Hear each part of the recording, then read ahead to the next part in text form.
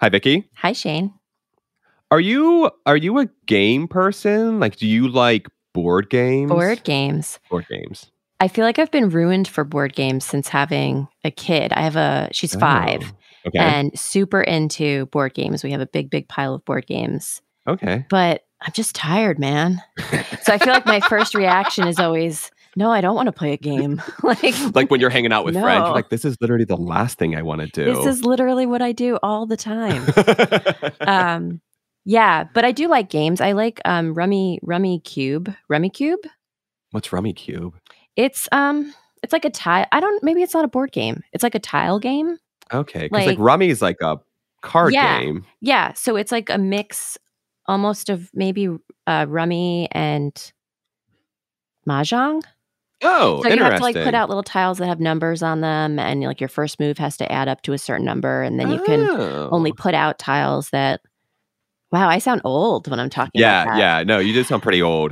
There's nothing wrong with that, though. I appreciate that. What's funny as you're describing this, I'm simultaneously very interested, but also appalled because I like games. I like a good game night, but I hate strategy games, and I hate thinky games, with the exception of Catan, basically, and Risk. Like I go big if I'm going to go into strategy games, but much like you've been ruined with board games because of your daughter, I've been ruined because I don't want to think outside of work, right? Like work is for thinking. Yeah. Game nights are for fun. I want to play charades. I want to do like fancy telephone. I want to do dumb stuff like exploding kittens. Like I want to do wait, no, stop.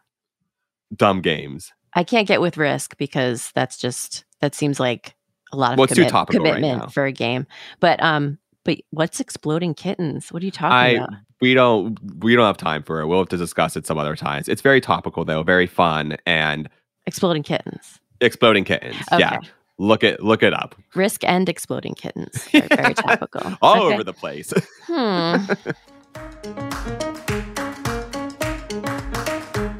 Science is fascinating. But don't just take my word for it. Join us as we hear stories from scientists for everyone. I'm Shane Hanlon. And I'm Vicky Thompson. And this is Third Pod from the Sun.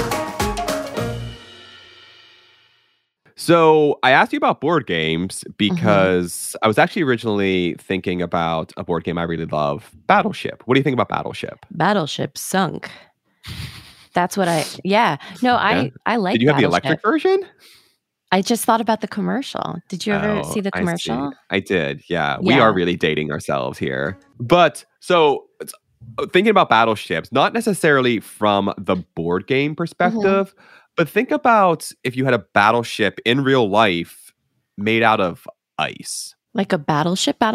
Like the game, or a real battleship? No, like a life-size battleship. So, all right, there was this is so fascinating. There was this top secret World War II project called Operation Habakkuk. And to tell us about it, let's bring in our producer, Jamie Finley. Hi, Jamie. Hi, Shane.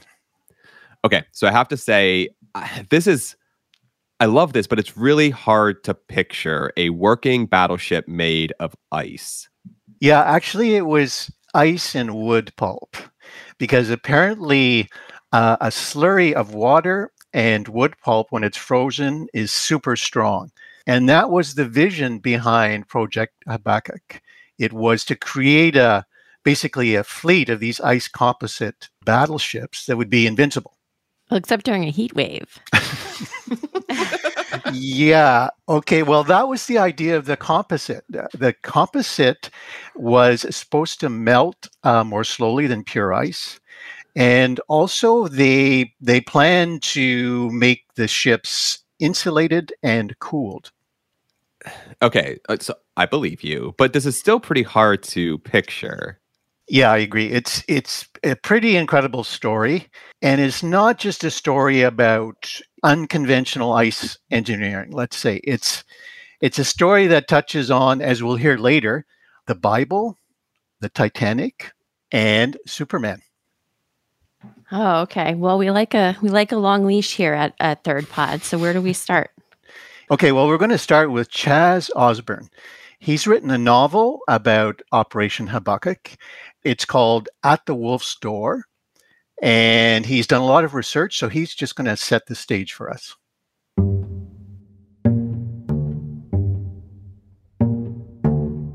My name is Chaz Osborne. I'm a dual American-Canadian citizen who moved to Canada in 2007.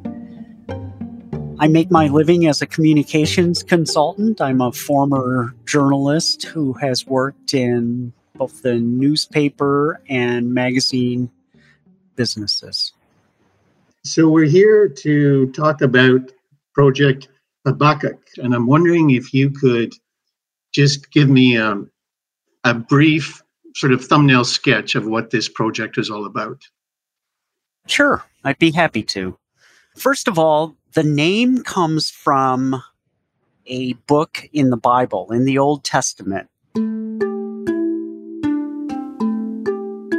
Habakkuk was an Old Testament prophet, and there is a part in that book where Habakkuk is speaking with God, and there's a great line that says, I'm going to do something in your days that you would not believe, even if you were told. I think this project, this top secret project during World War II, really, really captures that well. Habakkuk was essentially a project to build ice ships, specifically aircraft carriers, out of icebergs. And this was a actual bona fide project, a real project that took place in the early 1940s, 1943 to be exact, in the Canadian wilderness of the area just outside of Jasper, Alberta, in the Canadian Rockies. So that's it in a nutshell.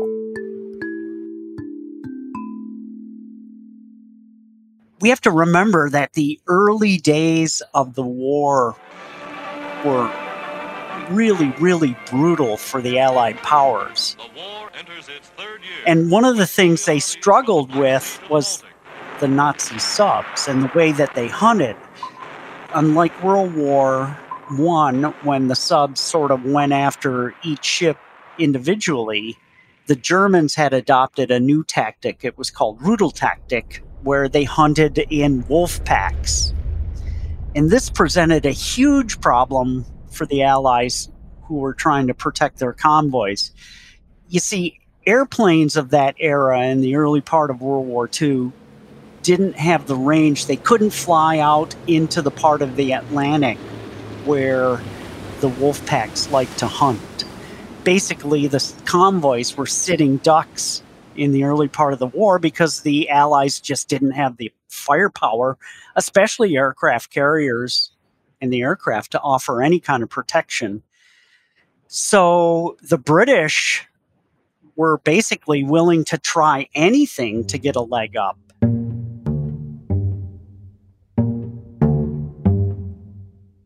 How did you stumble on this story, and what's your interest in the story? Almost 15 years ago, my family and I had just moved from Michigan to Alberta. And while we were in Jasper, we were told that one of the drives that we should check out was the drive to Pyramid Lake. Well, just before you reach Pyramid Lake is Patricia Lake. And I believe I had stopped to let either a herd of deer or a herd of elk cross when I noticed a sign along the roadside. I stopped, being curious. I stopped and started reading about it, and it was a sign explaining Project Habakkuk. And as I recall, it said that during the winter months of 1943, the British built a prototype, a 1/50th scale of an ice ship on the frozen surface of Patricia Lake to test the validity of their idea. In my research, I've seen old photos of the project, it was disguised as a boathouse. They had built a structure over it.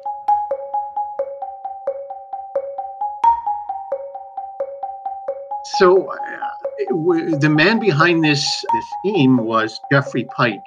Can you tell us a bit about him and how he came up with this idea? Geoffrey Pike, from what I've read about the man, he was either a genius or an eccentric, flamboyant eccentric with an uncanny knack for self-promotion. He was also an amateur inventor.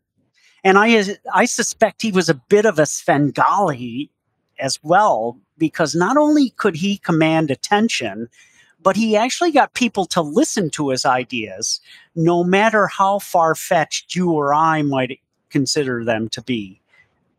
Another thing about Geoffrey Pike is that he was an authority on ice in an era when, who made their living or whatever from being an authority on ice. What we do know for certain is that Pike, like me, was a former journalist. He was also a man who was in the right place at the right time because his work drew the attention of Lord Mountbatten, who was the chief of combined operations for the British. He was up there about as high as you could go, and he was a friend of Winston Churchill and had Churchill's ear. So having Mountbatten's ear meant that Pike also had Churchill's ear. Okay, so this man Pike managed to convince certain people in the military and the government that this was a workable idea. And so they built this prototype at Patricia Lake in Alberta, in what is now Jasper National Park. So how long did the prototype last, and what actually were they able to achieve with it?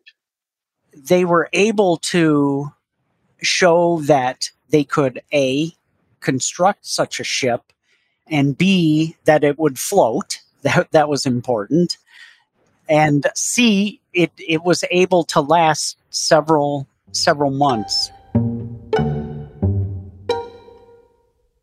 Okay, so this secret project was named after a biblical prophet named Habakkuk. Habakkuk, yeah.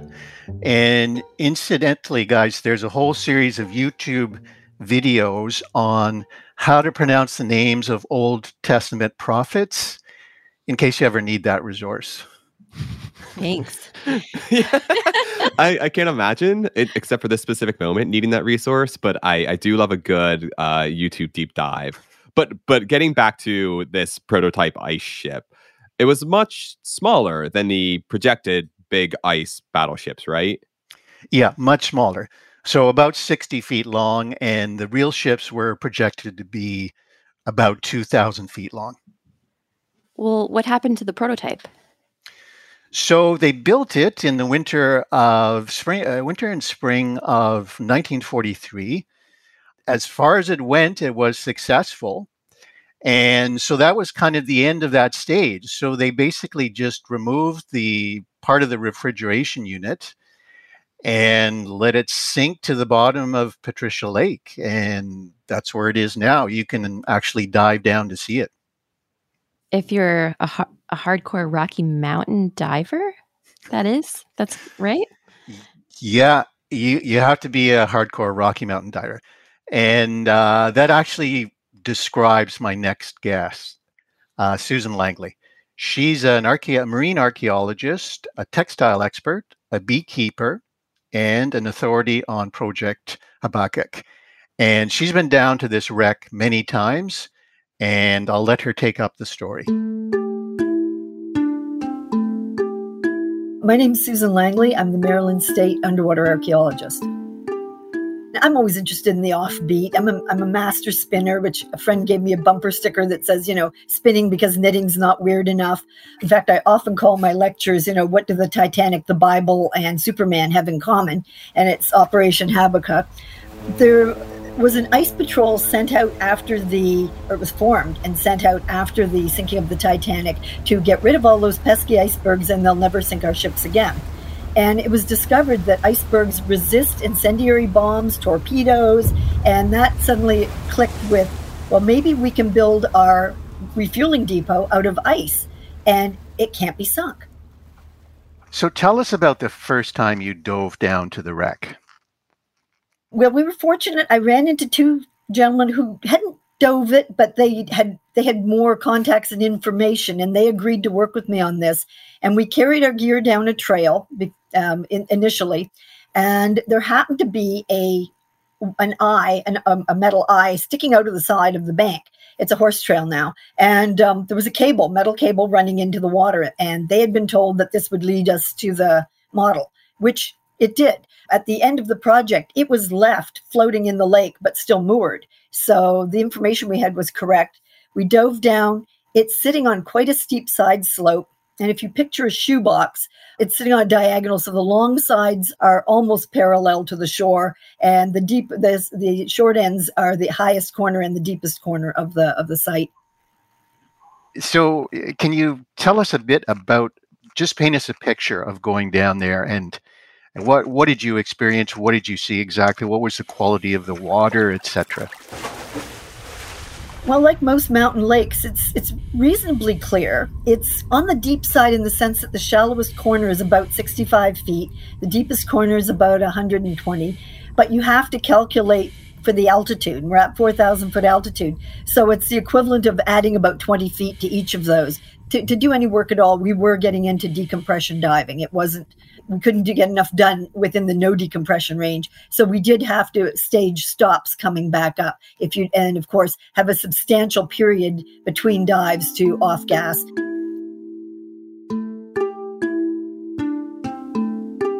So the visibility wasn't too bad. There was some backscatter in the summer as plant life, as much as mountain lakes warm up. We did get, some floaties, if you will, snow, as photographers call it. We tried in the winter one time to see if it would improve the clarity. And there's nothing more bizarre than standing in the middle of nowhere on a mountain lake, sweeping the lake to get the snow off the ice. Before you pull your toboggan, it felt very Canadian, pulling our toboggan with our chainsaw along and cutting a large triangle. You never want a circle because it can pop back in and lock you under. So you put a triangle, you push it under and stake it.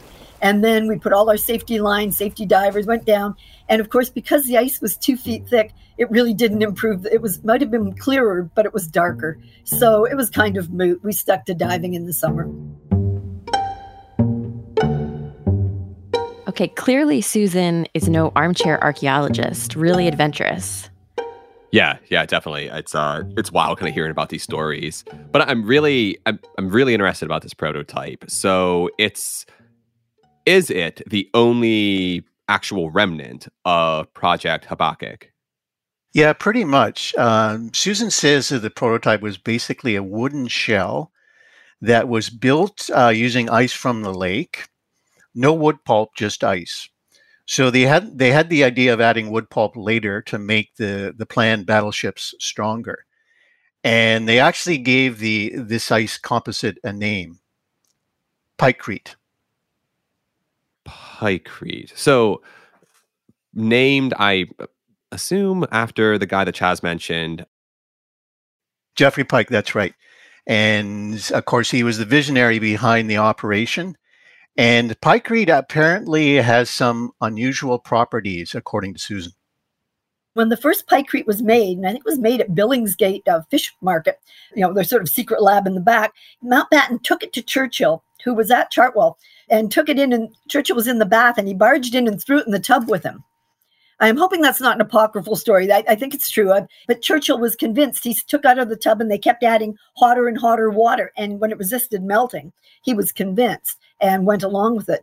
And once it was reinforced with this Pikecrete, once the ice had the wood slurry added to it, it became turnable on a lathe. You could saw it, you could hammer it, and the walls of these vessels would have had to be 40 feet thick. I mean, massive, and still have the piping in them. Now, has Pikecrete been used as a structural material at all in any context? Yes, surprisingly. One that I can think of, it was not very often, but the one I can think of offhand was in the 1950s. It was used in Hudson Bay by Nickel Rankin Mines to build like an ice cushion around their docks so that they wouldn't be crushed by the winter ice.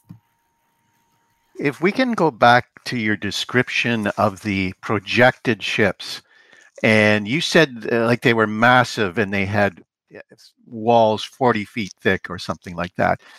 So what was the idea there that the if a U-boat shot a torpedo at these ships, that the ice would actually absorb the torpedo, but with limited damage? Is that correct? That's correct. They thought that a torpedo into a 40-foot thick wall of pykrete, and that is pykrete, not just ice, would make about a 4-foot hole, and they felt that could be repaired at sea, so it would not penetrate. I see. So they tested this prototype. It seemed to be feasible, and they had a grandiose plan to create these massive ice pykrete ships. And what happened? Why didn't the plan go ahead? Churchill wanted 100 of them before 1944, and we're now in March of 43. It would have taken a lot of wood pulp in the country, but it would have taken a lot of the piping, the metal for piping, which was needed for ships and aircraft. And it would have taken 2,000 people working around the clock and shifts to build, these. And they just decided, well, one thing was they couldn't get 100 of them built in time. And they came up with the VEL Liberator aircraft, which had a longer range and could fly farther with and guard a convoy. So there were a number of factors sort of coalesced and just made it obsolete before it even started, really. So it was feasible, but it ended up not really being practical or in the long run necessary.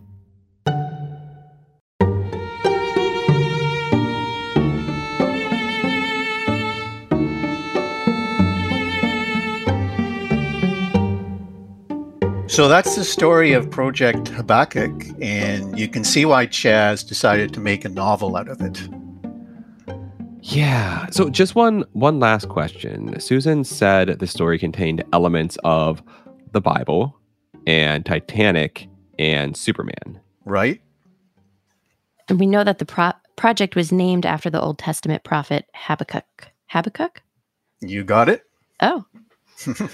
And Susan, see that just side tangent, that resource you mentioned on YouTube is actually going to come in pretty handy. I am going to do some deep diving.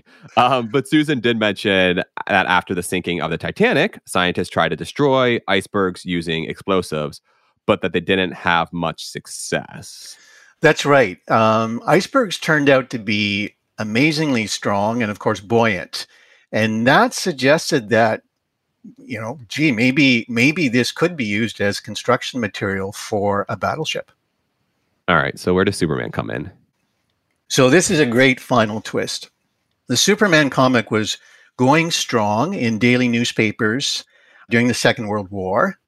And in March of 43, the writers came up with this new story development. Basically, Superman encounters huge icebergs that turn out to be camouflaged Nazi fortresses, complete with troops and planes and cannons and so on. So this really is an echo of Project Habakkuk. And according to Susan, there was alarm among the top military brass that their secret project had been leaked. But no, it was just coincidence. It was just an illustration of the strange convergence that sometimes happens between the comic book imagination and the military imagination. The Bible, Titanic, and Superman. Oh, my. Oh, I love it. All right, folks. Well, that's all from Third Pod from the Sun. Thanks so much to Jamie for bringing us the story and to Chaz and Susan for sharing their work with us. This episode was produced by Jamie with production assistance from Jay Steiner and audio engineering from Colin Warren. We'd love to hear your thoughts on the podcast. Please rate and review us, and you can find new episodes on your favorite podcasting app or at Third Pod from the Sun. Thanks all, and we'll see you next week.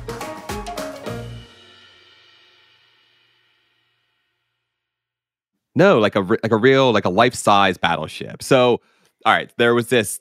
This is so fascinating. There was this top secret World War II project called Operation. I can't even pronounce Operation. All right, I'm going to start from there. It's a hard one.